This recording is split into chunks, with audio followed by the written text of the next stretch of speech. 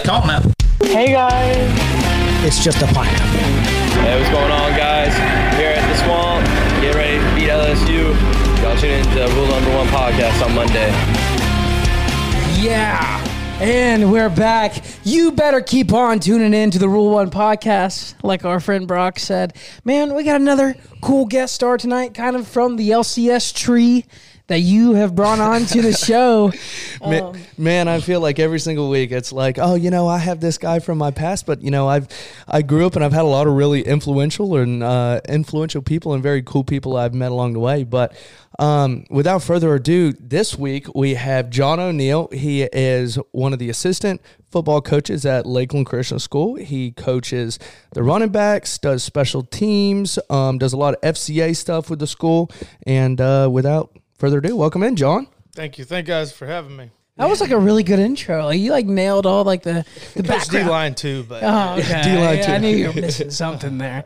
Well, John, welcome on to the show. I'm so glad to have you. I know that you've played a huge, role in my partner's life here. Yeah, definitely. Yeah, John and I, back in the day, I came into LCS my freshman year in 2014, and John came in and started coaching football same year, and actually that summer leading into that fall where football season was starting, I was a camp counselor at a camp called Bartow Bash, and John was there, and I was helping out, and he was one of the main counselors, and I was a junior counselor. We kind of talking, and I show up to football practice in the summer, and he was like, "Hey, sucker, I know you," and that kind of started our relationship. But John, we start off every episode. What is your number one rule you live by? man, I've lived by a lot of things, but the one thing that I've found to live by is live by the good book. Okay. Jesus said, somebody asked him, what's the greatest commandment? And he said, just do two of them. Love the Lord your God with all your heart, soul, mind, and strength, and love your neighbor as yourself.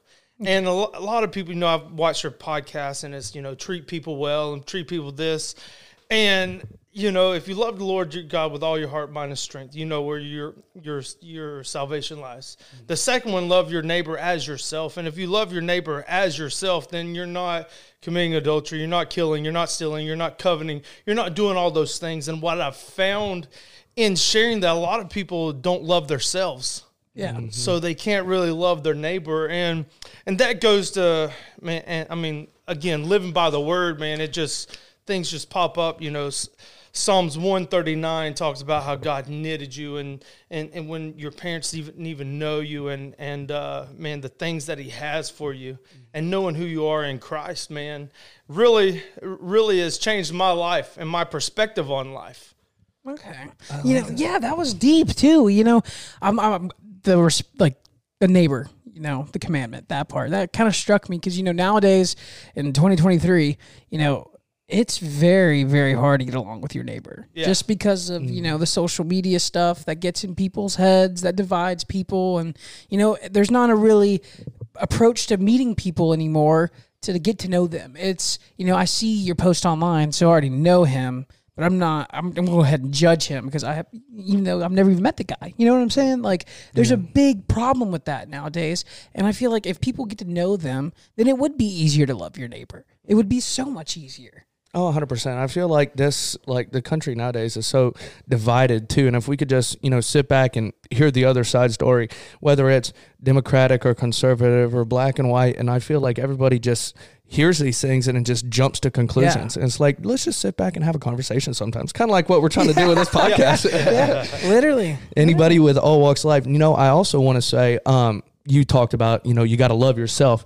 And a lot of people, with the world today, it's like, people preach love, love yourself, love, your community, whatever.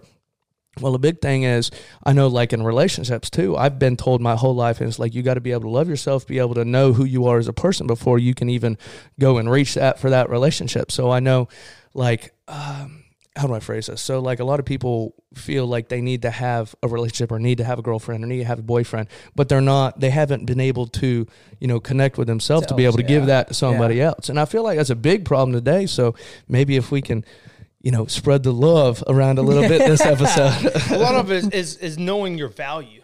Exactly. Really, absolutely. You know, one of the greatest comedians, you know, Robin Williams, man, he was, you would My think guy.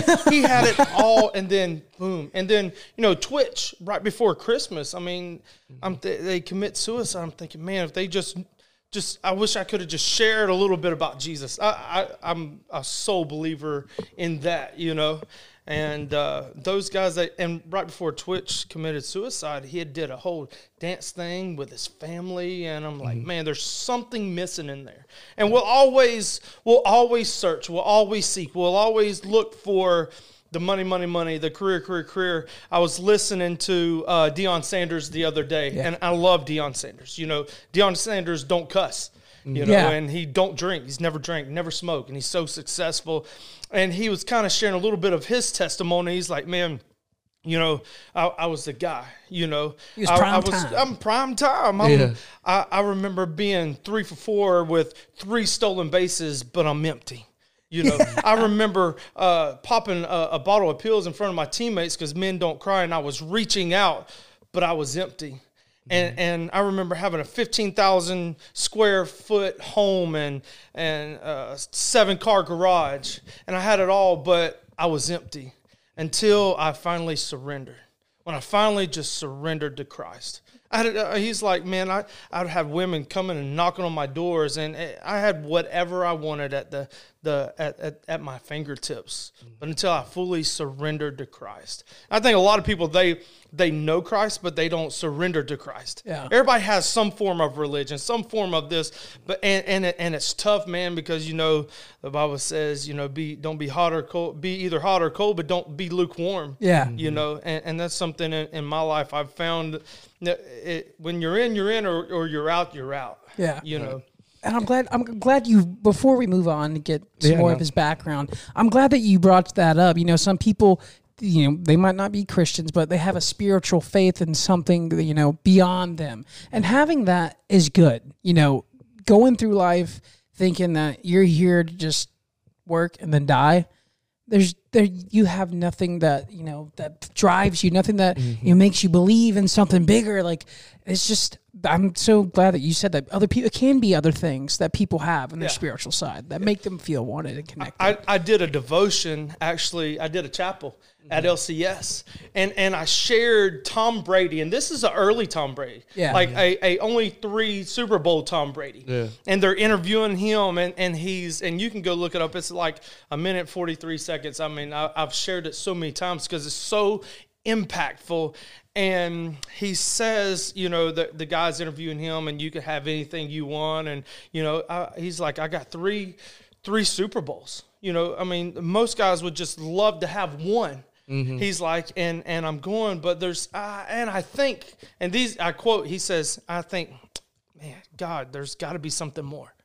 And I shared that little clip, and he actually reached out and said, God, there's got to be something more. Yeah. And that more, no matter how much success you have. And I've been there, and we'll probably get into that a little bit more. Man, there's just this hole that, man, only Jesus can fulfill that. And when you have that, there's fullness of joy in your heart. And I'm not trying to preach, man. No. It's you. Man, that is okay. Really is. I've been to this side, and I've been this side, and I don't want nothing to do with Jesus, religion, none of that stuff. I was the guy that, and I'm probably jumping a little bit around, but you know, I grew up in church. I knew it. You know, there's nothing you could say to me that I didn't already know when I was kind of in the world. I was a bad alcoholic. You know, I'd kind of slipped into that. I didn't slip it. I fell. I jumped. I was wide open. You know. Yeah. And when people are like, "Oh, you need to go to church," there's nothing you could tell me that I don't already know. Yeah. The only thing that could change me was Jesus. The only thing that could change me was conviction. You know, and you know, getting into that a little bit. I didn't drink. I had a vow I wanted to make to God. I'd never drink and never smoke, never do anything, you know, and I had that. You know, I did that through high school as a great witness, you know. I go to a small school in Fayetteville, North Carolina, the Methodist College. Okay. Because there was no Weber, there was no Warner, there was no Ava Marie, there was no St. Thomas. There was nothing here. The closest thing was Methodist College. Yeah. That was their selling point to Floridians, you know, because so much talent was here. And so I grew up there for 2 years, and going into my third year, I played football, went to Bartow, and graduated from Bartow. I wrestled at Bartow, played a little baseball, and I went up there, and then that's when Weber started their program. Okay. So I was like, man, it'd be cool to come back home, and my parents would be able to see me. They're not traveling 10 hours every week. So then I come back, and I'm still keeping my faith, you know. My faith is big, and even doing the football thing, and my faith, I would continue to go to church, and I would leave practice at 6 o'clock and drive to Bartow to go to church at 7. You know, I was faithful, you know, but I would say I was faithful. I was really just religious. Yeah. You know, I was trying to, there's a difference in being faithful and religious, you know. Religion's a bunch of different things. It's like the idea of checking that box. That's exactly it. I'm checking. I got to get there. I've never really thought of it like that. Yeah. You know, a difference between faithful and religious. That's never even crossed my mind. Yeah, religious is, you know, I am religious. I go to church on Sundays. I go to church on Wednesday night. I check my boxes. Yeah. But being devoted, that's like, you know, talking, you know, reaching out to God. You know, that blew my mind when you just said that. Like, that's crazy. I've never thought of that. That is insane. It's one of those things, man. Like you just said, I'm religious every morning. I get up and I go get my cup of coffee. You know, religion could be different things. Yeah. But when I got to Weber, you know, that was my path. And you know how college is college. You know. Yeah. And I would go to the parties, but I wouldn't drink. I would go to all my buddies. I mean, we would go to the clubs, but I would be the designated driver. Yeah. I would do that, and but I kept hanging out with them, and I kept doing those things. And this is something you wanted me to share, part of my testimony in this aspect. You know, my pastor always says, if you hang around the barbershop long enough, you're going to get a haircut. Okay. And I remember I was playing a drinking game with me and my buddy and 2 girls, and I was just drinking Coke, you know, just Coca-Cola. And I don't want to advertise what I drank, but I told my buddy, I said, just put a little bit in there. Just put a little, you know. And that little bit led to 2 years of just being a straight alcoholic. Because after that right there, because I'm an all-in or all-out type guy. I'm not a lukewarm in anything, you know. Yeah. I mean, one of my favorite things in football was being on the kickoff team and running wide open and being a wedge buster. And here we go. Yeah. If I make a tackle, I make a tackle. Let's You're here to do make it. A statement. Yeah. And so I got a little bit. I'd never been drunk before, and I started being loud and and they called me Bartow. I was the only person from Bartow on the team. Bartow, you drunk? No, I'm not drunk, because I still had to maintain my status, you know. Yeah. Are you drunk? No, man, I'm not drunk.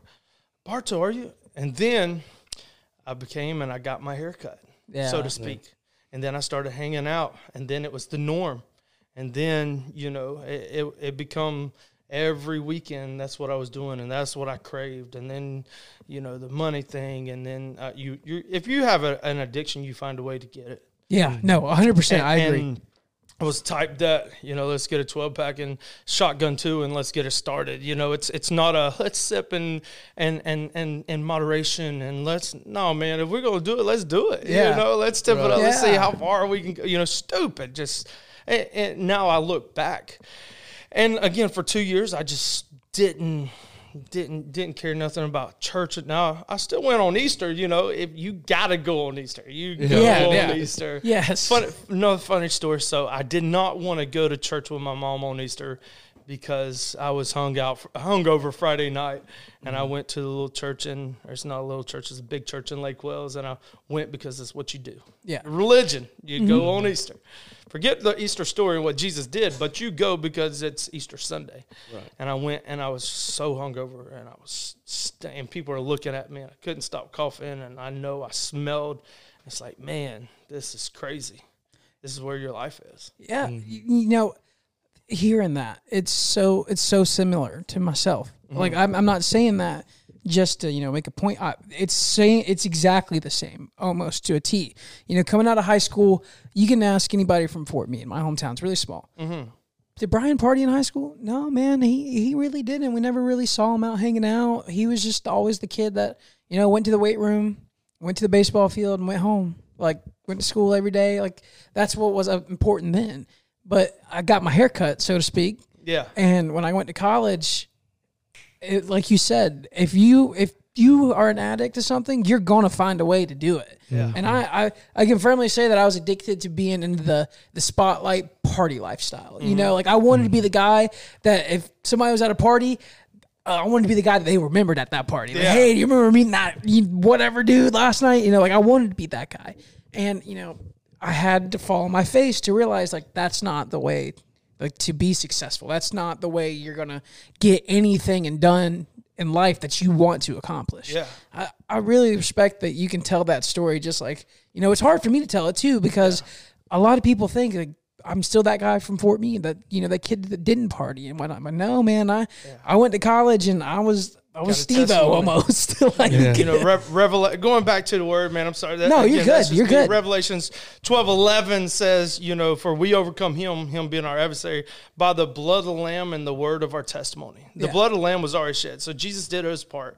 Our part is to share testimony. You look at any commercial, people want testimonies of a product and things. You know, it's our job as Christians to share our testimony of the grace and faithfulness that God gave us. Yeah. You know, and I graduated from Weber, and I had as all athletes, we all want to be professional athletes. Yes. And I remember this, God, I want to play professional football. I want to play professional. And he has a funny way of doing things, man. Like my mind is, I'm 5'10", 200 pounds, playing outside linebacker, wanting to go to the NFL. Okay, now that I'm a coach, I understand. The talent level was not there. Running a 4.5, 4.6. You know, it's not. And you know, so they had the Lakeland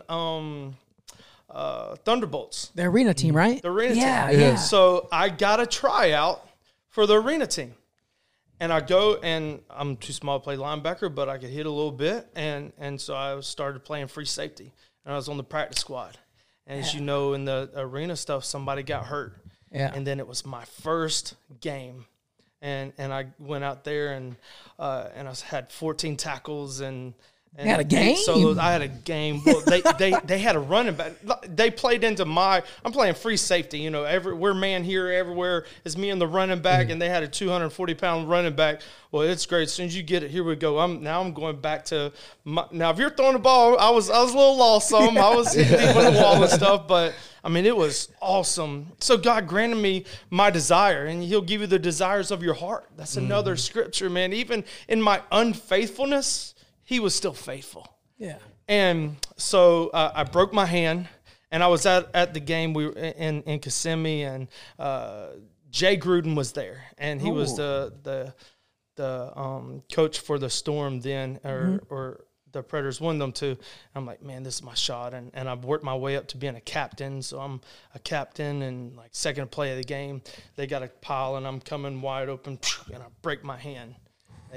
And I can't play no more. So, and I go to the hospital, and it's a spiral break and all those things. So now I gotta get a job, you know? Yeah. So I go to Bartow High School, and just, man, you know, the steps of a righteous man are ordered by the Lord, you know. And even, again, when I wasn't faithful, God was still faithful.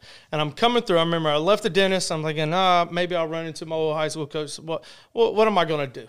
I'm still – So – I go through the parking lot. There's my high school coach. I say, hey, what's up, buddy? And I need a job. All right, you want to come coach? Yeah, I'll coach till I get life figured out, till figure out what I want to do. And I go through, and he got me a job there, and I start coaching. And my first year, you know, I'm still all my buddies is right here at Weber. Yeah. You know, You're still a young guy. I'm 23, teaching at Bartow High School. I should not have been a teacher my first year. I mean, we was going to Orlando Thursday night, getting in at 4 o'clock in the morning. I'm popping 4 bottles of water, 4 ibuprofen, getting up, brushing my teeth, put a little, you know, I just was not a good role model at all. Yeah. And I kept living that life. And again, the FCA came around. Yeah. And people knew me from Bartow being the FCA guy. And one of the coaches was like, what are you doing? Like, he knew my life. Yeah. What are you doing? Kind of condemned me a little bit. And I'm like, man, I'm me, man. That other life ain't for me no more. You know, Jesus, you got it. And going into that summer, we were going to Black Mountain, North Carolina, and to a FCA camp up there. And so we're leaving Sunday night because your registration is Monday morning, and I'm driving. We had 7 kids we were taking over. I'm driving the van. Saturday night, when my buddies get married and we had a bachelor party, I'm not going to drink. I'm going to, I'm carrying kids to the next day. Still 23, 24, I'm wide open. And somebody said, no, I'm driving. I said, no, I'm going. He's like, no, I'm driving. I don't drink at all. Man, it's time to get down with the get down, I mean, this bachelor party, we're in Tampa, going to this bar, this, that, bull, all the things you do in Tampa. Yeah. And come back 6 o'clock in the morning, get my nap in till 2 or 3, and now I'm driving kids to North Carolina to an FCA camp. Like, just wild. What an idiot, you know? You're looking back. And so we get up there. I'm driving all through the night. We get there, and I know how to do the church thing. I know how to clap. I know how to raise my hand. I know how to sway. I know how, hey, how you doing? Do the shake thing. Like I said, I grew up in it.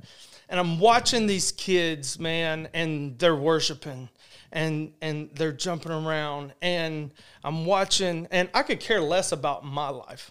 I tell people like this, I was like, man, like the devil had my mind. I was going to hell, and I was okay with it. Yeah. I know people like that now. I was okay. Like, the enemy had got into my mind and lulled me to, man, you're whatever. Good. Yeah. And that's where I was at. And it's like, as long as I'm not affecting nobody else, and how many times do you hear that? As long as I ain't affecting nobody else. Why does it matter? Yeah. So I'm sitting back there in this chapel, and all these kids are worshiping, and the Holy Spirit is moving. I hadn't felt this Holy Spirit in a long time because I hadn't wanted to be by it, because of conviction.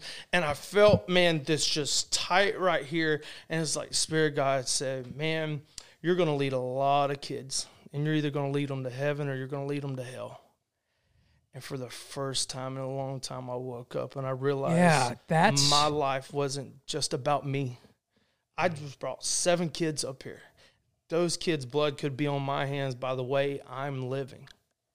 And at that point, it was like... That hit you like a truck. That hit me like a truck. That line right there just hit me like a truck. Yeah. You're going to lead a lot of people. You're either going to lead them to heaven or you're going to lead them to hell.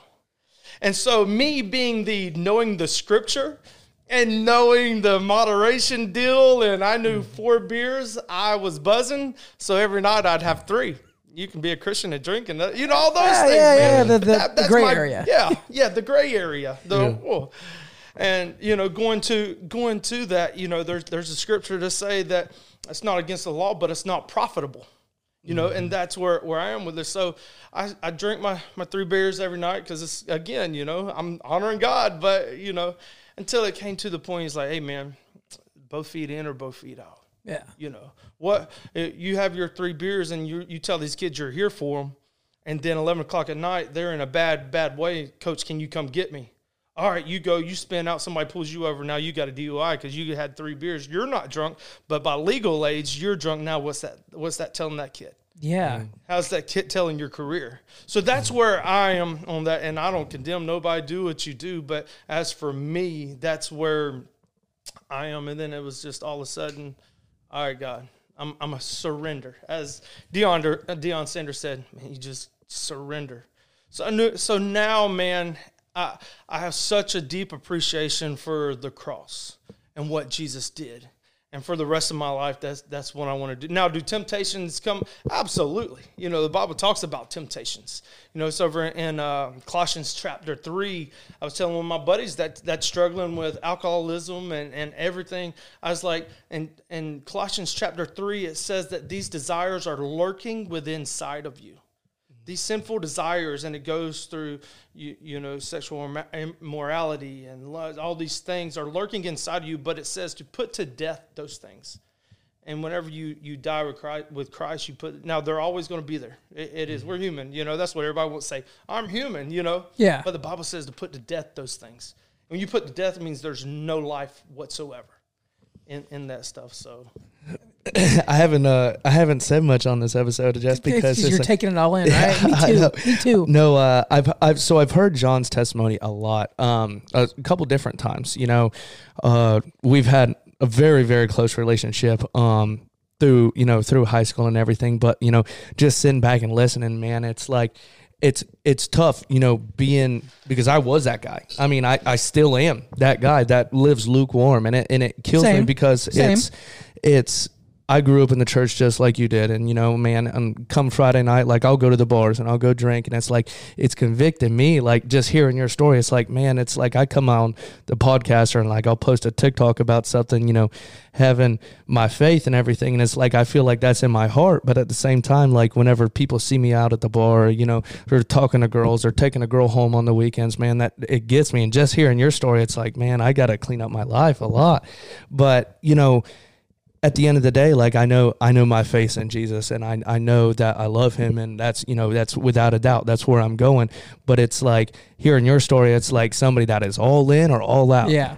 It just, I hope that our listeners can just sit back and listen to that last 24 minutes and be like, my guy. My bad. No, you're good. No. And there's one more, before we get into your playing days and stuff and your coaching, there's one more point I want to bring up about your testimony that's really struck me. You keep on saying the Bible. Even if you're not a religious person, right? Let's say you just take religion out of it and you have no faith. The Bible's been around for thousands of years, and it's a literal guide of how to be a good person. Yeah, morally. Yes. And if everybody's anything, born with a moral code, yes. too. Yeah. Like, right from wrong. You take the 10 Commandments and just take, thou shalt have no other gods before me. Like, take those out, and you do the rest of them with the thou shalt not kill, steal, covet your, That's built into you. Now let's just add, now Jesus makes it easy for us with those 2 commandments, like Yes. I said at the beginning, the rule 1. Yeah. I just think it's a good way for people, even if you aren't religious, man, just read it. Yeah. Read it. You might not have to believe who wrote it or who's behind it, but it's still going to teach you to be a good So person. Lee Strobel came out with a book, A Case for Christ, and he was a scientist, and he went to the edges of the earth to prove Christ did not exist. He did not, he went hell and high water to do it, and at the end of the day, there was so much evidence of Christ's existence. He had no choice but to do the one thing we keep saying, which is surrender. And believe. And if you read, they actually did a movie. Acting on it's kind of meh, but the concept is really good. And he wrote a book, and man, it changed his life. And I think people do not. We are a rebellious people. Yes. From the get-go. People don't want to surrender because of our rebellious nature.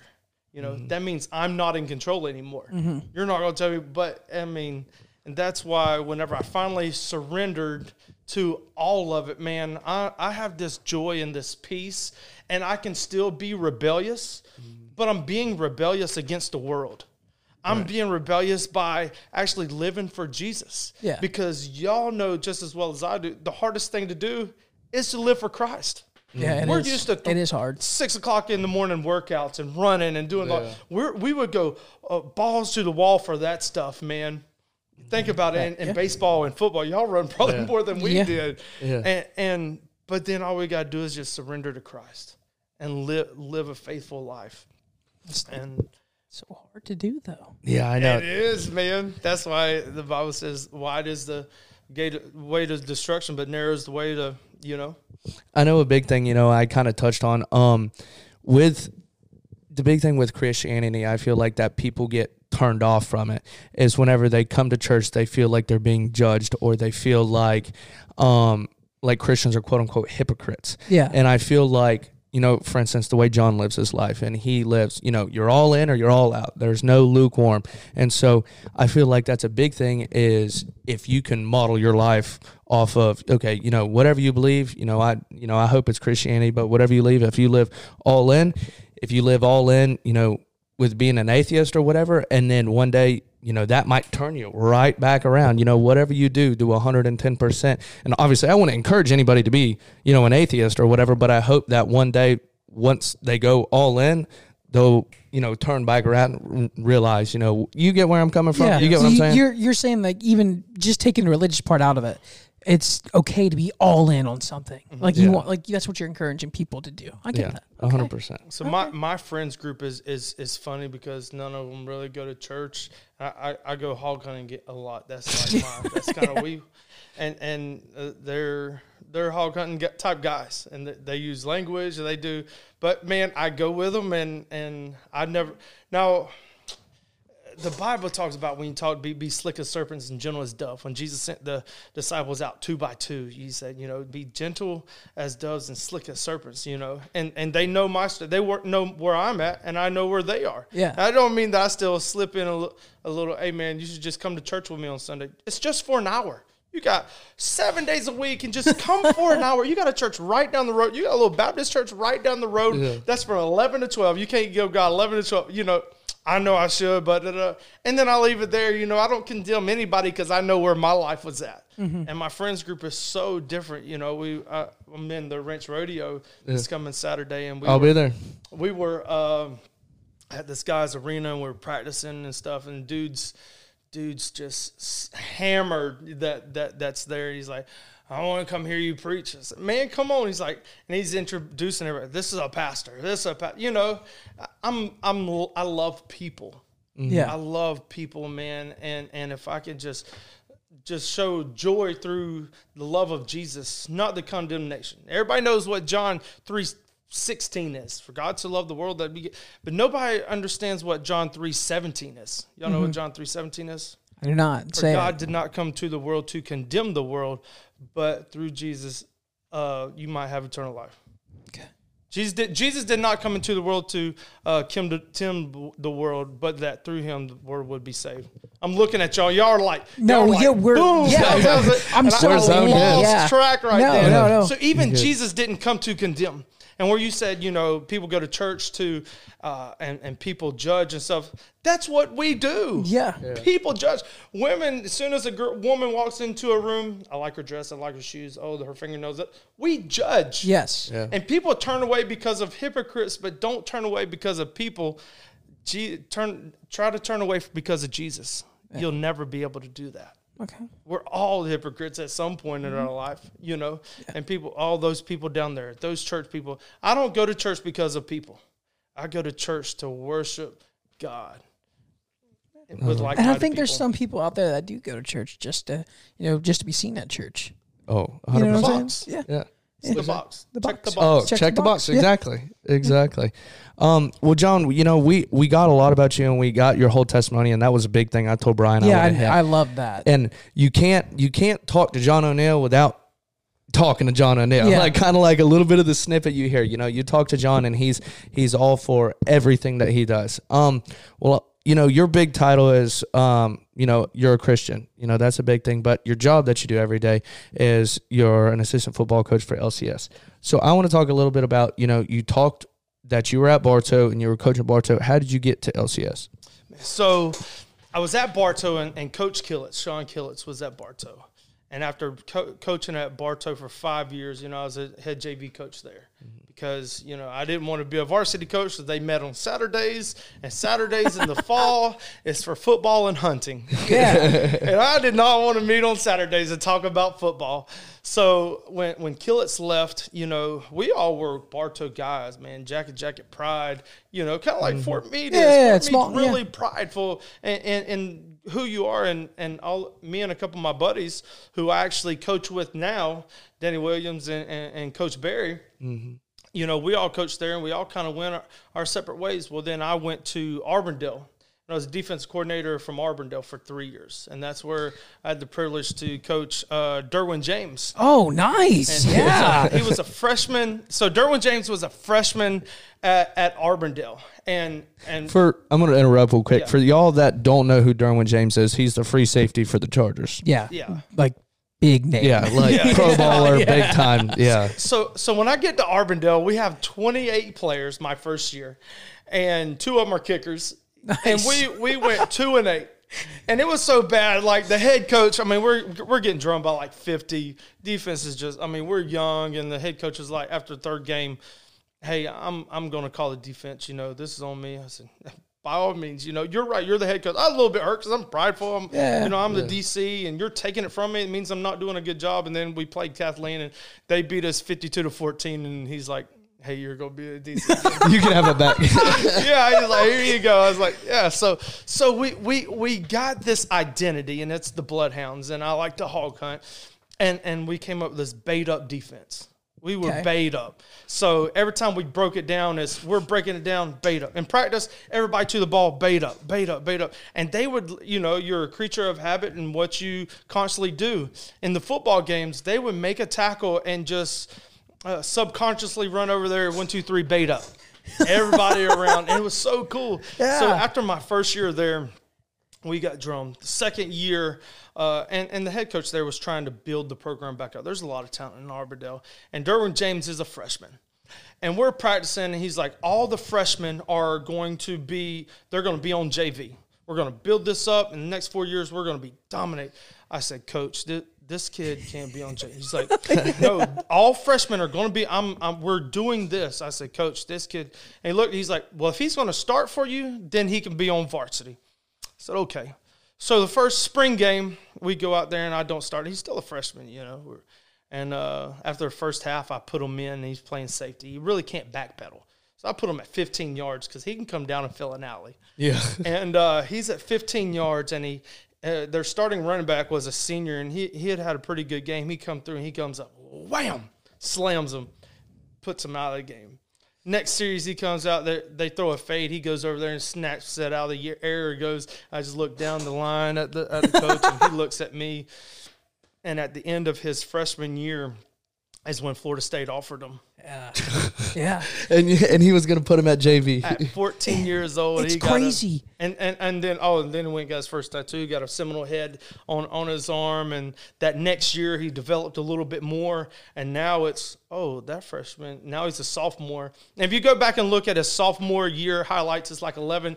They would throw flags because when he hits people, you know how a snake recoils? Mm-hmm. He recoils when he hits people. Yeah. He don't just like technique. He recoils, and he would hit people so hard they would throw flags for helmet to helmet just because he would hit them so hard. Now, as a coach, mm-hmm. I'm asking strictly for the coach here. Mm-hmm. My dad's a coach too. Isn't it so crazy how you can spot like one in a lifetime kind of talent? You know, my dad had the opportunity to coach Andrew McCutcheon 2013 and NL MVP, and he always tells me these stories. Like, man, that kid was hitting baseballs over the stadium lights in 8th grade. Yeah, like you can just tell that these kids are born for this. It's insane. And his football IQ was, hey coach, put me on this kid. He just wanted, and he made everybody else around him better. And then we put him on the offensive side of the ball, and he's just as good. So tell me the difference between, you've had the opportunity to coach a lot of different players. Tell me the difference between a player that's got high football IQ, that's very talented, compared to a football player that is very talented and very low football IQ. How do you coach the two? Talk about Derwin. He can, because I'm not going to name any names, but I know a player that was very athletic that you coached that his football IQ was very low. Yeah. Well, as a coach, you got to put kids in the best situation for where they are. So if you got a kid that is not, let's just say we might be talking about the same person. Yeah. That's not very. They're tough. They're a go-getter. You put them in a spot like defensive end, and they got 2 or 3 things to do. Mm-hmm. You get somebody that has a high IQ like Derwin James or just smart, you put them in the middle of the defense so they can line people up to make everything. So you got to put your players and their strengths in the best situations to make them successful. Yeah. And that's pretty much what we do at LCS, because there's some years we have talent and there's some years that we don't, and we coach them up to the point to where you would think that they did. Yeah. Like beforehand. Yes. Yeah. So you go to Auburndale, take the DC job there. Mm-hmm. What's the next move? Straight to LCS? After 3 years. So after there, I wasn't on campus. Okay. I was actually an elementary PE teacher. And the head coach there was like, hey, I want my DC to be on campus, Understandable. Okay, so what am I going to do now? So then Jamel calls me. Okay. And offers me the defensive coordinator spot at Fort Meade. So I go to Fort Meade for a year. I know. I knew that. I was waiting for him to say that, Yeah. by the way.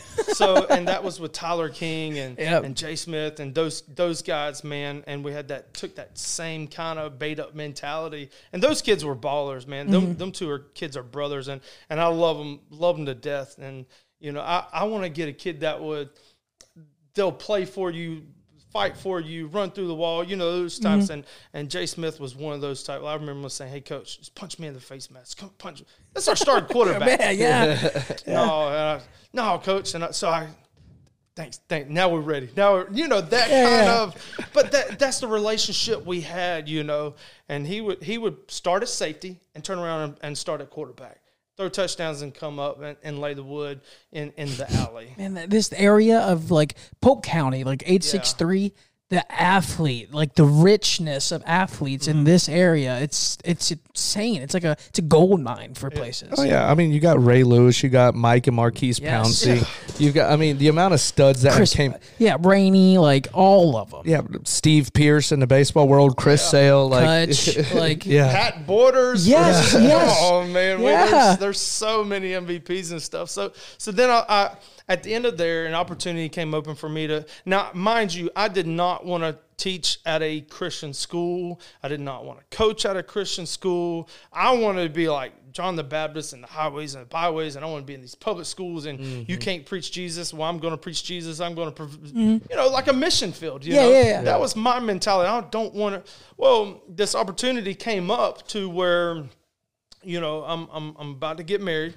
And obviously we're thinking about having kids and stuff. And again, how God orchestrates your life. So we get married July 25th.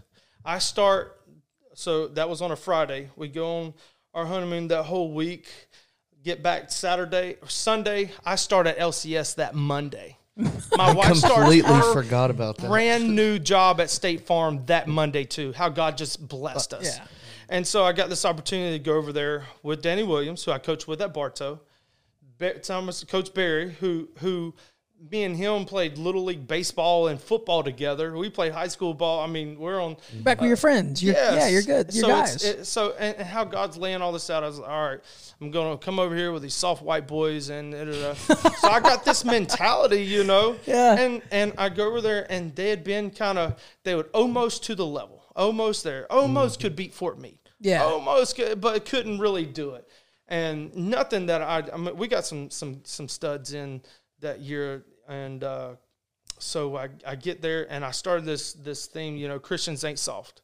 If you think about it, people think Christians are soft. There's nothing soft about David. All right, there's nothing soft about Peter. Dude cuts people's ears off and stuff. Yeah. There's nothing soft about Samson. Gideon. I mean, there's nothing soft about Christian, but in the world, it's like, oh, you're a Christian. Oh, I used to hate the phrase when some football players like, if you're scared, go to church. And I would get offended by it. Yeah. Like, no, if you're scared, get a dog. Don't go to church. That's where, I ain't no punk, and I go to church. Yeah. That mentality. And my first year there, we win districts. We beat Fort Meade. I remember that. 21-19, first time ever. I rode the pine the whole time. And then we go to the Final Four. In the Final Four, we play Trinity and Jacksonville. Now they were, oh my goodness, their cornerback Tolliver's in the NFL now, and we're neck and neck at halftime. We're 21-21 at halftime. And some injuries and stuff happened, and we didn't. And I'm proud to say to this day, the last time Fort Meade beat LCS, I was the DC at Fort you're going to Meade. piss some people off with that one. That was back in 2013. I love it.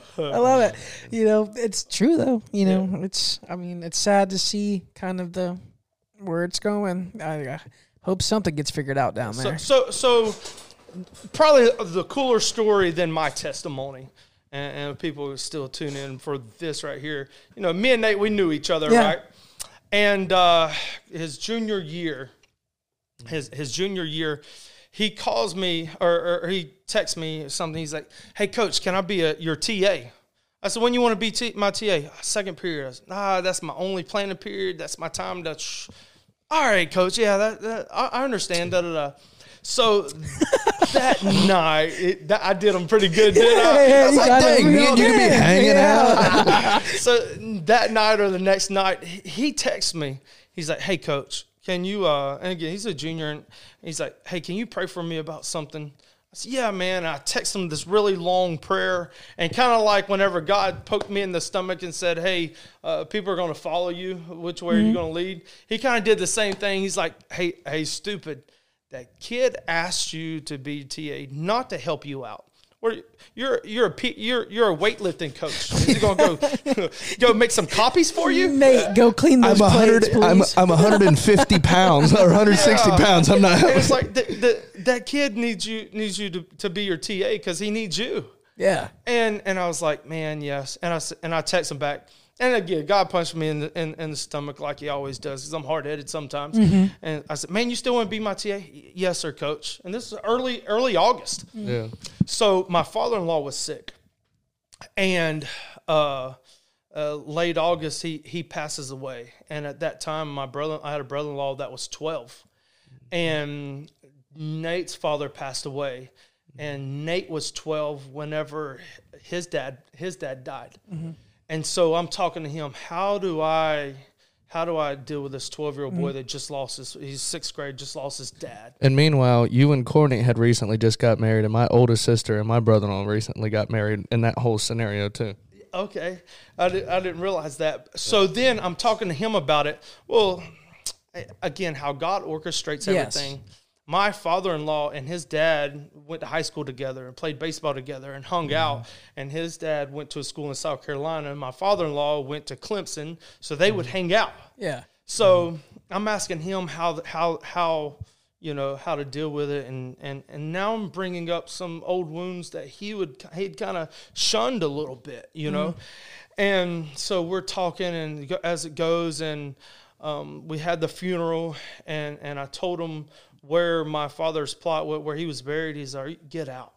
He's like, his dad is buried on the same row, not 50 yards from where my father-in-law is buried. Mm-hmm. So we had that.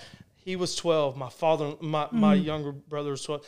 His dad died of cancer. My father-in-law died of complications of radiation cancer and those things. And so he could help me in that. And again, not really put you, but I remember him coming and telling me, he's like, man, I went to visit my dad's grave, and I hadn't visited in a while. He's like, I just broke down. And it was like that closure kind of, so to speak. And later on, his mom I just told you before this podcast that his mom had called me. He's like, thank you. He's like, Nathan shut down when his dad died, and he wouldn't talk, and and he's coming around, man. It's just how God just orchestrates everything, man. Whenever you put your trust and your faith in, and he was able to help me with Robbie, and we would go turkey hunting and hog hunting and stuff like that. So yeah, it's definitely cool because John and I's whole relationship was very interesting because whenever you brought up you and Courtney getting married, I didn't even think about this, but literally whenever I was transferred into LCS, that was the beginning of your marriage, and you have 4 kids now? 3? And well, you were the 4th. Yeah. I was the adopted one there for a little bit. Yeah, he would come over, would watch football, and Saturday night go hunting. Yeah, I have Snapchat stories or memories that pop up from like 5 years ago or whatever, and my little puny self with patchy facial hair, and then Robbie's over there 13, and we're all hanging out. But it's cool because in that point in my life, I was just a coach. We've mentioned this several times. We've had coaches have such a big impact on players' lives. And, I was going through all kinds of different stuff that, I'm not going to put on the air, but that I had John there for. And, whenever you have that one coach that you can sit there and relax on, it didn't matter if he was taking me to McDonald's second period. We go to McDonald's or Starbucks, well, maybe that shouldn't go on the air. We did. It was that was the old building. But, having that coach in your life that can be able to relay messages and, relate to players, going through that at LCS, how do you coach as, you know, a defensive coordinator? Because there's a lot of times there's coaches that'll get in your face, that'll scream at you, they'll cuss you out, you know, this and that. How would you relay your coaching method to, you know, the audience? Oh man, I'm wide open. Yeah. You know, I'm going to try to get the most out of you, but yet I'm going to love you to the T. But we're going to get every ounce and everything, because that's what this life's going to try to do. This is what life is going to try to get every ounce out of you. But then you got to be able to love kids, and they know. Yeah. You know, y'all know. You can jump on them, and it goes. So here's something else I live by: discipline without relationship leads to rebellion. Discipline without relationship leads to rebellion. So if we don't have a relationship and I discipline him, he's going to rebel. Who are you talking about? So if I have a relationship with him and I discipline him, he's going to be disappointed that he failed me. Yes. Yeah. And so now we have a relationship and I get on him. Now he's going to work harder to try to, man, I was a knucklehead. I need that. But if we don't have that relationship, he's like, man, screw you. Who are you, dude? I think every coach, that line right there that you need to say, every coach needs to open up their playbook right now and write that at the top of their playbook or their baseball lineup cards, because that right there is so true. You know, I've had all different kinds of coaches. My first college coach, he would cuss you out and he wouldn't say anything after it. And I had that response to him. I was like, you know, F him. Yeah, whatever. Yeah. And, you know, I had a coach like Coach Sykes who wouldn't cuss. You know, he would take a logical approach to you and tell you, hey, you messed up here. You need to do this, or, hey, don't do that again. Like, you know, and I respected that so much more. And, you know, I would take his coaching, like, you know, oh, he's right. And like that's that line. It's every coach needs to hear that. See, I needed one of those coaches, and I've had it a couple times. And you know, my college career was a little bit different than Brian's. I didn't play as much as Brian did. I had a couple different circumstances that held me from doing that. And, you know, I, as a player, and I think that's why I thrived a lot going into college or whatever, is I had a couple different coaches that loved me to death and that would do anything for you, but would get in your face. It wouldn't necessarily cuss you out, but they, you know, they would pull everything out of you. There was, you know, my travel ball coach and my head, you know, baseball coach at LCS and football coach, all three of them, they would let you know how much they loved you and would be there for you. If you called them at 12 o'clock at night, they'd be there. But at the same time, if you show up to practice 15 minutes late, buddy, you start to snake. Yeah. You're snaking. And for anybody that doesn't know what a snake is, in football, we had to run at the corner of the end zone, and you're running horizontal every 5 yards down the football field and run all the way back. And so, you know, do you know how long that is? It's pretty good ways. Pretty good ways. Yeah. It's pretty good ways. I didn't know if you knew the actual number. No. It's a long time. And then we would do that for punishment. And if an offensive lineman would beat a skills player, oh, you better line it up again, bud. A lot of fun. Yeah, man, that's a good. You know, going back to that, you know, I can hear like his influence on you. Oh, big time. You know, me and him will be sitting here messing around, talking about high school stories or whatever. And, you know, I wanted to go back to this point when you were talking about when you played in the arena team, how you had, like, you were reared up, ready to go hit that 240-pound bag. Yeah. Well, him right here, every time that he has like a football story, it comes out literally in the same tone and the same like verbiage, everything as you just said. And like, it made me like click there for a second. Like, is Nate telling this story or is John? So a very funny story with John, and I know we're kind of off track, but we'll roll with it. Yeah, that's fine.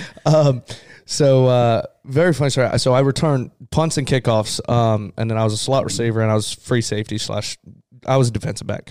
And so we're playing Mulberry, and I'm back to return a kickoff. And kickoff comes to me, you know, and I see a hole, and it's wide open. I'm gone. I mean, and I'm going, and I see the end zone. It's wide open, man. I'm already like 50-yard line. I said, I'm wide open, touchdown, easy. I turn and look to my left, and as I turn, the kicker swipes me and tackles me. And as a kick returner, you know, John's my special teams coach. Yeah. As a kick returner, you do not get tackled by the kicker. And so I come over, and it was one of those things where it was like discipline, but without respect. He comes over and he lays me. He's like, "You let the kicker catch you?" And I did not hear about, I could not live that down literally all year. And then a couple games later, we're playing Frostproof, and the quarterback played outside linebacker as well. And then the outside linebacker blows up a bubble screen, takes me out 3 yards. He's like, "You let a quarterback hit you?" It was like, it's nonstop, but it's exactly what you were saying. You got to have the respect, and you got to have the discipline too. You know, so getting back on track here.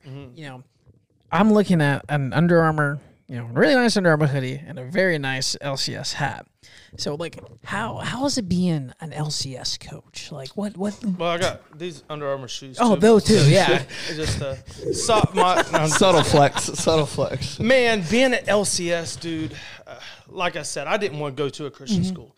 But again, getting back on track, what's the difference? And when I got to LCS, I realized those students there, even though it was a Christian school, had the same need for Jesus as the ones in public school. The only difference is they had a head knowledge of who Jesus was. They didn't really have a heart knowledge. They knew all the scriptures. They knew how to, but they didn't know how to allow the Holy Spirit to influence their life and those things. And it's like the scribes, they knew all these things. But, man, you allow the Holy Spirit to lead your life. And I don't know how to say it 100,000 million infinity times, man. When you do, your life just skyrockets. Because you're going back to what you said. When you are kind of living a lukewarm, now you're going to conviction. You get conviction. Conviction goes to conversion. I tell people all the time, the Word of God does this right here. It either convicts you or it confirms.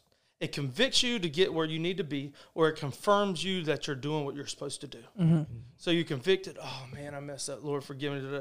Or it confirms, okay, I'm in right standing with God. You have the peace of God that surpasses all understanding, you know. And if you're continuing to get convicted, now you're still right there at the cross, and you can't affect the kingdom of God because now you yourself are still trying to get to the cross. And so these students at LCS, man, they need Jesus probably more so. I believe that's kind of my mission there. And I tell people all the time, and I'm nervous when I tell people that I could retire from LCS, because anytime you say that, God always has like a crazy plan here and a crazy plan here. You know, my kids get to go there. I get to go get my kids. Like today, it's Valentine's Day. Happy Valentine's, babe. Same, babe. Sorry. I'm hanging out with y'all on Valentine's, and she's like, "Where are you?" That's when she was like, she knows Nate, obviously. Yeah. And I told her what I was doing. How long you gonna be? About an hour. And she's like, "Yeah, okay, whatever." So like at 11 this morning, my baby my daughter who's in first grade, they have a picnic. I'm able to go to that picnic and hang out, and now I'm still the cool dad that. Daddy, and it's so cool to see my kids on the playground. I can spy on them until they see me, and it's like, Dad, and then it's cool being walking down the hall. Hey, you're JD's dad, you know. Yeah. So I never wanted to go to a Christian school, and God said, hey, watch this. Watch this benefit you get to have. You get to not only groom my kids, man. We get in the car to go to school in the morning, and we have to play as far as east is from the west. I love it. My kids are singing it. You know, the new song Champion. My kids are singing it. Gyra, and they're so in tune to Jesus. My baby girl's quoting scripture verses. So what is the benefit of going to LCS? There's a lot of pros to it. You know, now do you still have the religious thing? You got religious stuff and everything. Yeah. You know, you have the good with the bad and everything. But, man, LCS is, like you said, man, it's crazy. There's second to none. Here's my selling point to even if you're not a believer. You're just a moral guy. You walk through a hallway at LCS, and there's not the first lock. You can open any locker, and there's books and drinks and any locker all the way down, up and down. Yeah. And then, there's a little cubby spot, probably about the size of this room, that in the morning kids go drop their bat bags. So you got your $400 glove sitting on your $400 bat just sitting there. Yeah. There's just like all your athletic equipment stuff. Yeah. It's the moral compass. When I first got there, I seen iPhones and iPads. I was like, Coach, what are you doing? So I'm taking him to the office. He's like, no, I'm just playing basketball. Like, leave them there. And you can leave your phone and just take Jesus out. It's just the moral compass now. Yeah. It's a more like, wholesome, welcoming community. Yes, it's a huge community. Yeah. I would say one thing, like the difference between public school and private school is different as well, because you can go in and the teachers, it's a different breed, because you have a one-on-one relationship with some of those teachers and they really pour into you. And I'm not saying that it's necessarily different with public schools or not. It's more of a respect. Yes. Yeah. Because you get to be there. You don't have to be there. That's how it is in public school. Yeah, and in public school, you have to be there. Yes. So it's LCS, you get to be there. You have to go through an interview process, the 2 interview processes, and then if you don't walk the line, you can be asked to leave. Yeah. Public school, you have to be there. Yeah. And I did a devotion for the girls tennis team the other day, and I did it along those lines of, you get to do this. You don't have to do this. You get to do this. We get to do this Christian life. And then if you walk in an LCS and just look around a little bit, it's one beautiful campus Viking as well. Stadium So itself. They have started a $19 million high school. Yeah. Wow. And they already have 3 stories up. We have a $8 million athletic. Weight room. We have an athletic trainer that, shout out Jordan J. Smooth. Big on He's TikTok. I see him all the time. He's TikTok. We got to famous. get him on here. LCS trainer. Yeah. LCS trainer is and I don't go to the doctor anymore. I go to Jordan. Even for a coach. Hey man, well you have a bilateral. Blah, blah, blah, and he just knows all. His TikToks crack me up too. He's hilarious. He's such a great dude. Do you ever see him I see him doing those high step videos with this training bag across campus? Do you ever see him? So the weight room overlooks the football field. Yeah. Just like you said, it's beautiful. And I see him running with a bag, spraying water from a water bottle on his face like, dude's doing a TikTok. He's such a cool dude. Yeah, he seems like it. Well, let me ask you this. What does a game day on a Friday at Viking Stadium look like? Kids show up to school 7:50 to whenever the game's over. What's your day by day? Nothing like it. Nowhere in Polk County like it. It's unreal. Because you got... somebody referred to it as like a game back in the 90s. If your audience isn't that old, but where it's kind of wholesome. Kids are running around. You ain't got to worry about people. I've heard Lakeland police officers say they fight to get that assignment because it's so easy peasy. Mm-hmm. So we go to school, then we get pregame meal. Pregame meal is either Chipotle or We're leveling up. Yeah, we are, dude. It's either Chipotle or Palace Pizza, spaghetti deal. All right. Nice. And sometimes we get Ace's Barbecue in Plant City, and they bring in the pulled pork and they do it up right for you boys. They do it right. Then you go to the locker room, and they start getting taped. And 5:30, we go to the weight room. We do a walkthrough with all the special teams, make sure everybody's there. They know where they're at. If somebody's out, what to do. We go back and we do a pregame speech. That's my I love doing a pregame speech, and we get fired up for the. I would get speech. Chills every single time. I can hear it. I can hear it. God's just blessed me with this ability to inspire, to motivate, and inspire, and I always use a Bible verse. Like everything, every aspect in your life, you can use the word. That's why when you ask me, what's the one rule? It's the word, man. And I'm still learning. You're still learning. You'll never not stop learning in the word. You can read the same scripture 5 different times and get 5 different messages. So then we do that. We go out, and it's welcome to Viking Stadium, and the cannons go off. Beautiful setup, by the way. And you're running through, and we have the Jumbotron, and before the season, we have somebody come out and do a video, and it's live video. And man, it's second to none, dude. It really is. Yeah, for all our listeners too.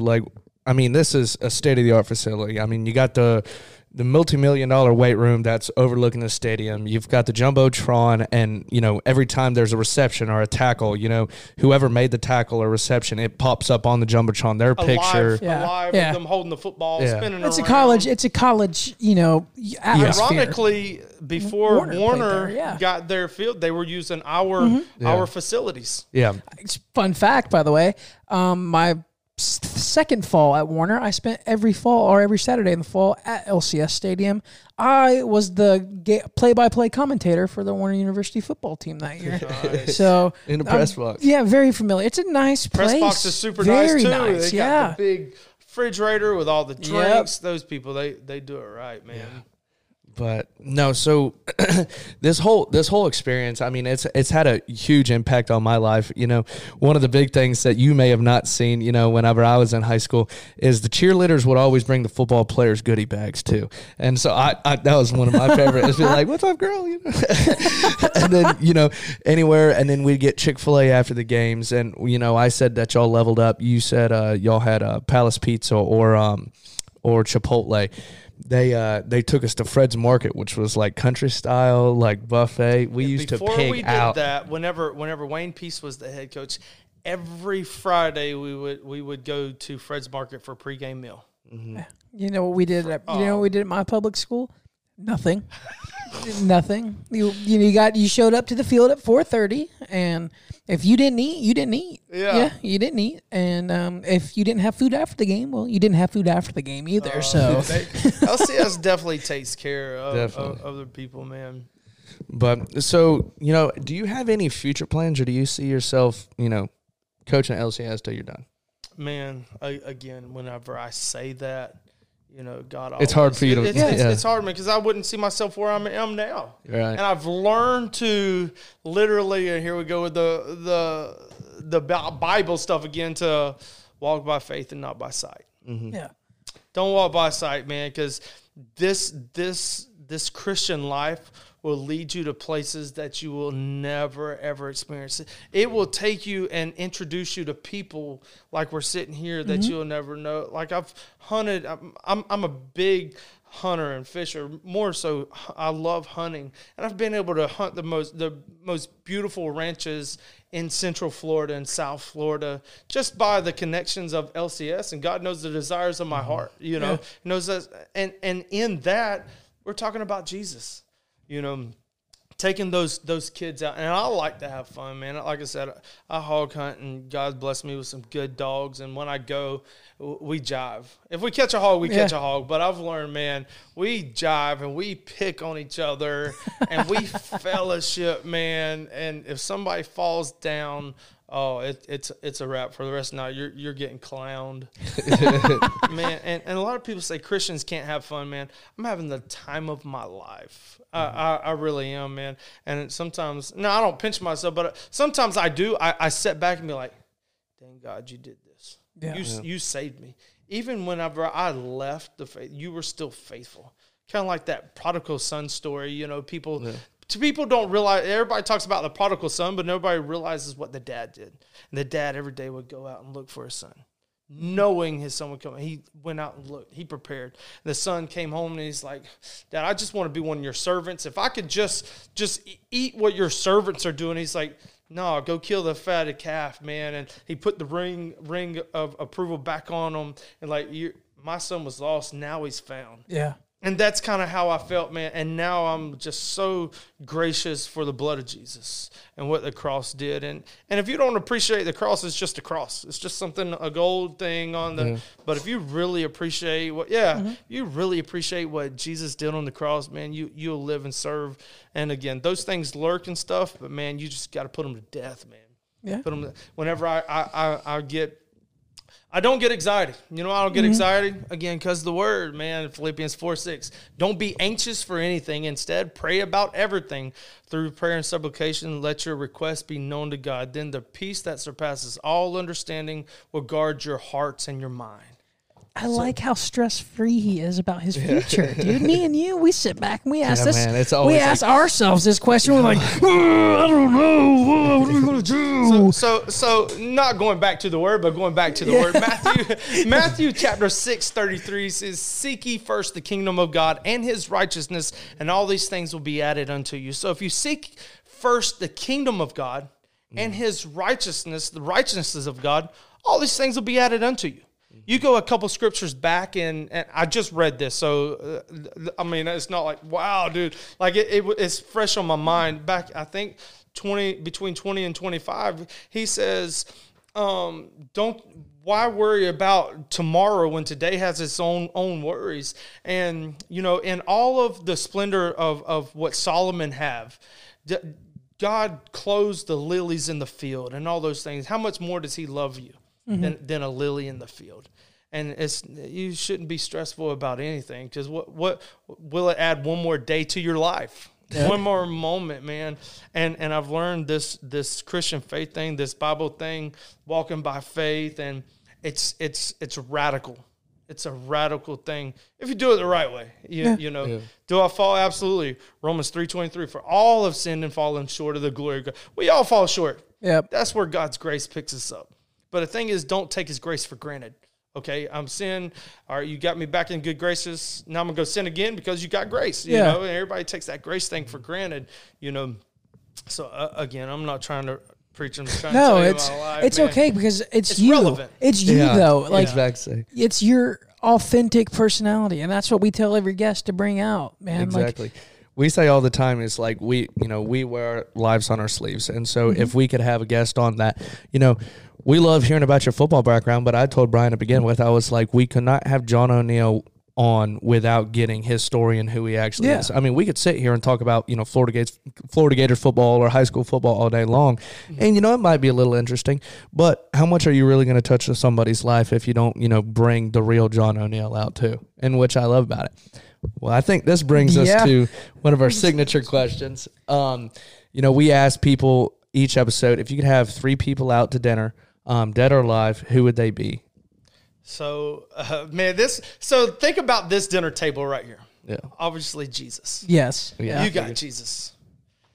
Charles Dawkins. Okay. Hawkins. Yeah. Hawkins, the scientist, the atheist scientist. Mm-hmm. And then the evolutionist. I know who you're talking about.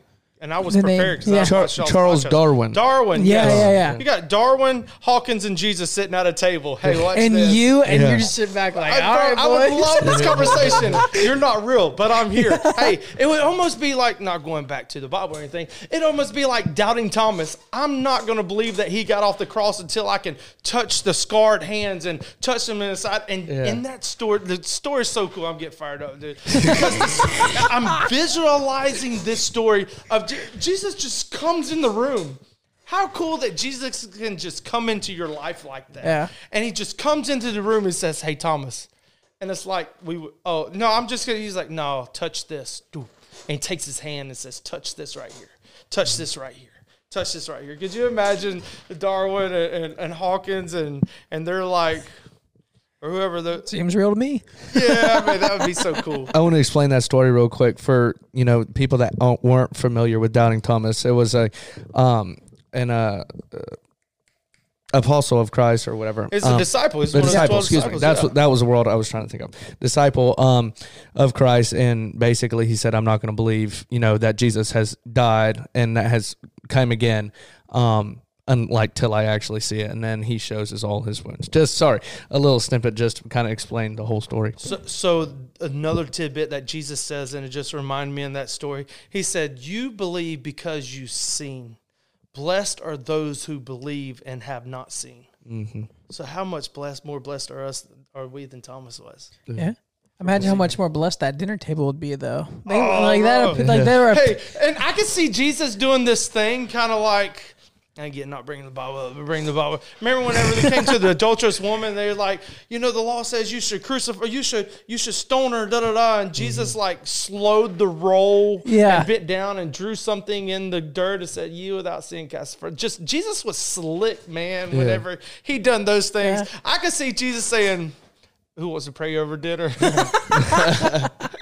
That would be good. I pray in my name. I don't know. I'm just weird. Like I'm getting a visual of that stuff, man.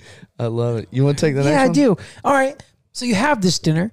Let's just say you're on vacation while you're having this dinner. Where would you go, on your dream vacation, anywhere in the world? Where would you go? So that's kind of like the question of if you were to have your last meal. Do you have the same thing that you have all the time? Your favorite meal, or do you try something different? Mm-hmm. Man, there's just something about Little Gasparilla. Area, just time just flies. And that's where my whole family goes vacations every year. Inglewood's 5 minutes. It's not far at all. It's the whole no shoes, no shirt, no problem. Pretty much. Kenny Chesney deal. So, I mean, I love that place there, man. Because it's literally everything that you could fish or want to do, and just it's an outdoorsman's dream. Yeah, absolutely. And people try to ask me how can you describe Inglewood? And you're from Bartow, so let's see if it's literally Bartow by the beach. Yeah. Same kind of town, same size. Everybody knows everybody because everybody from Lower Central Polk County you can't go there without knowing somebody. There is a specific week that half of Fort Meade goes down there. Yeah, it is. to the El Galleon. They all vacation together. Yeah. They never mind. They fight and do everything here, and then they go to Inglewood and party it up and hang out. All right. That's awesome, though. If you could give advice to two 23-year-old guys like Brian and I, what would you tell us? You are at such an age where you're impressionable. I mean, look look at the platform you have now. Mm-hmm. And I know it sounds cliche. It sounds so cliche, but serve Christ to the nth degree. Mm-hmm. It's like whenever you was in high school, I would tell y'all, God loves using teenagers. You look at David. Mm-hmm. What did David do whenever his brothers and nobody else could do? Look at Shadrach, Meshach, and Abednego and Daniel. Everybody else was bowing, but because they could stand the test of time, they could stand. Look at the little boy that brought the 5 loaves and the 2 fish. Mm-hmm. Who else is giving their lunch up? And y'all are still at a young age that y'all could set this world on fire for Jesus. And I don't know where y'all are, and I don't want to know because that's not my relationship. I ain't died for neither one of y'all. Mm-hmm. And again, Brian, I just kind of met you, and I would be here for you just like he is if you ever need any questions or anything. Because there's going to come a day to where I'm getting older, and I might not be able to affect your generation, but your problems will always be the same. There's always going to be problems, but you can affect your generation in the.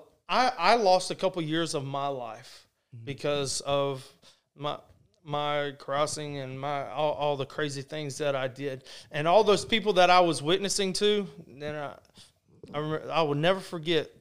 Bartow, are you drunk? I will never forget those words, man. Mm-hmm. And my witness just went right out the window. Mm-hmm. Yeah. And now it goes back to the hypocrite. Oh, well, you're talking about Jesus, and now we're hitting shots together, kind of like that. And again, everybody's convictions are different, man. I'm no Holy Spirit.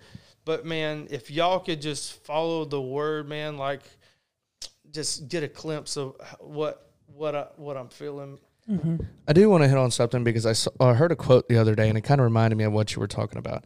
And it was basically, I think it might have been a TikTok, but it was this young adult, for instance, our age, and the kid goes to the pastor and says, Pastor, do I have to quit smoking pot to come, to be? I know which one you're talking about. Yeah, and he says, do I have to quit smoking pot to, be a Christian? And the pastor says, no. And, a lot of Christians, that'll pop their eyes up and be like, what are you talking about? Of course you have to stop smoking pot. And he said that basically, Jesus, he died for the sinners, he died for the poor and needy, and he put his life out there to be able to, for you to be able to go to heaven, and he died and he rose again. And what people don't realize is whenever we're all sinful, and whenever we're all broken and everything, and you don't have to have your life together to go try to find Jesus. You know, Jesus will use that and look at you, and you will come broken and you come needy, and you come see him, and he will take you and he will use you, and you will develop more of a need for him, wanting to take that away and wanting to move to be like him. Yeah. But I saw that quote and I was like, that sounds like something John would say. Then you won't even want to smoke no more, because you're in there. There's nothing like the presence of the Holy Spirit. There's absolutely nothing like it, man. And it ain't obviously not quoting the Bible or anything, but faith comes by hearing, and hearing the Word of God. Where's the one place that people know that you would get the Word of God from? Church. Nobody wants to go to church because of this person. No, this person didn't die for you. But I could be just listening to my kids just singing out Jireh, and the Holy Spirit just be like, man, look how I bless you. You know? Yeah. And whenever, I remember when I was a kid, and again, I'm going off, I would have a bad dream or something. I would take the Bible and I would sleep with it like this, just because somebody told me that whatever was in this thing could take care of all of those things, and I didn't know, and I would sleep like a baby. Now, if I can't go to sleep, I will quote Philippians 4:6, don't be anxious for anything, and then I'll go read the Bible. You know why? I always hear people say, well, the devil don't want you. No, the devil don't want you reading the Word or knowing the Word. But, man, I do it. It just gives me a peace that surpasses all understanding. You know what the surpasses all understanding is? You can't even explain it. Yeah. Kind of like how heaven is. You can't even explain it. Why would God create us, and our little brains can't even imagine the glory and the magnitude of what's in heaven? But I'm excited to get there. I love that passion. Yeah. I'll let you take this last one. I feel like because I know we've hit on a little bit. Yeah, I know where the answer is going to kind of go. You know, if you died tomorrow, what would you want people to remember you by? Man, that's a great question. So, Nathan's last year playing football, we have this this guy. It's actually Roger Evans, and he's our athletic center is named after Roger Evans. Okay. Roger Evans Athletic Center is the REAC. Roger Evans was a football coach, and he had cancer. He had pancreatic cancer. And he was as close to Jesus as anybody. Anybody that knows Roger Evans would be like, yeah, that guy. Like, when he spoke, it was just like, you just glued in. How was it? And this dude was such a warrior for Christ. Like, he would coach offensive line and show something, and his cancer report would come out. He'd go to the hospital, put it back in, and then come back. Man. He would lift, puke, and then come lift again. And I remember it was your last year playing football. And we came up with this Roger Evans award. The Roger Evans Award was a warrior award, somebody that went through difficulty, went through things, and overcame it and came through it. And Roger Evans, it was December 4th, that we had our banquet, and we asked him to preach. And I remember earlier that week, I said, man, how's it going? He's like, man, I'm dying. Doctor gave me a couple months. Then I probably won't go. Like, I'm sitting here talking to a dead man, and he is as confident as me and you talking right now. And he's like, I'm dying, John. I'm going to die soon. Like, how like do you say that? Collected, yeah. Just that I'd be freaking out. That peace that surpasses all understanding. Yeah. So we had our banquet like right after the season, because we knew his time was short. And he got up there, and he was the guest speaker, and he talked about finishing strong. Nice. And Nathan was the first recipient of the Roger Evans Award. Well, look at you. Of that. Yeah. And how I want, and I went to his celebration of life, because he had everybody went. And man, there's this song by Big Daddy Weave. If I could tell you my story, I want it to reflect him. And in his, man, it broke me, because he's like, they're showing a video, and it shows him turning back and looking, and then he goes around the corner, like off into the sunset in the glory. If I could tell you my story, I wanted to look it up. Big Daddy Weave. Okay. So obviously, man, I want people that are not saved to come to my funeral, so that hopefully somebody could present the gospel one last time. Okay. You know. Yeah. That would be super cool. Nice. I love it. And this has been I know this is going to be kind of cliche and hypocritical, but this has been one hell of an episode. Like, like it's been so good. The topics that we've touched, you know, you brought your true self. And that's what we ask all of our guests and our future guests. You know, before they agree to come on, I'm going to tell them to check out episode 21. Yeah. I want you 22. Sorry. Man. Thank you for catching that. I remember. And you know, I'm going to say that. I really am, because I want all of our guests, you know, whatever they believe, whatever they do, I don't care. Yeah. I want them to bring their most authentic self on. And you led by example tonight. And I appreciate that so much. Yeah, it's been fun. Happy Valentine's Day, my two Valentines. Yeah, I was about to say, I'm a single guy. Y'all might have gotten in trouble tonight. We would have Hey, man, it's all for the glory. Yeah. You know, man, God's blessed me, and I could go on and on and on about Courtney, and she knew, you know. Yeah. She knew our love's in our heart, not on a day. And that's what kind of like my girlfriend last night, we were talking, me and Nate here, were like, we have an episode tomorrow. It's Valentine's Day. I was the one who brought it up. I said, because I had planned this out, I scheduled John out, not realizing it was Valentine's Day, and I texted him yesterday. I was like, hey, are you still good? Like, even though it's Valentine's Day. And I asked Brian, I said, hey, are you still good? I'm a single guy. I'm good. Hey, props to her, though. She was very cool with it. She said, you know what? I know you love doing that, and she supports me going after my dreams. Yeah. So she was cool with it tonight. That's what's up. Yes, sir. If y'all want to check out John on Instagram or social media, we'll be following him on the Instagram page. He posts a lot of inspirational stuff. He'll post stuff all about LCS football, and I'm sure if you ever want to know more about the Word of Christ, you send him a message, and I'm sure he will contact you and be able to preach into your life a little bit. Absolutely. And that is Rule One Podcast. You can see us on literally anything. TikTok too, YouTube. Check us out, man. Subscribe. And don't forget, on YouTube and Spotify, subscribe, and follow, because it helps us with the algorithms. Yeah, but, good job. well, We nailed that. until next week. Yeah, we'll man. see you guys. Bye, guys. Thank you, John.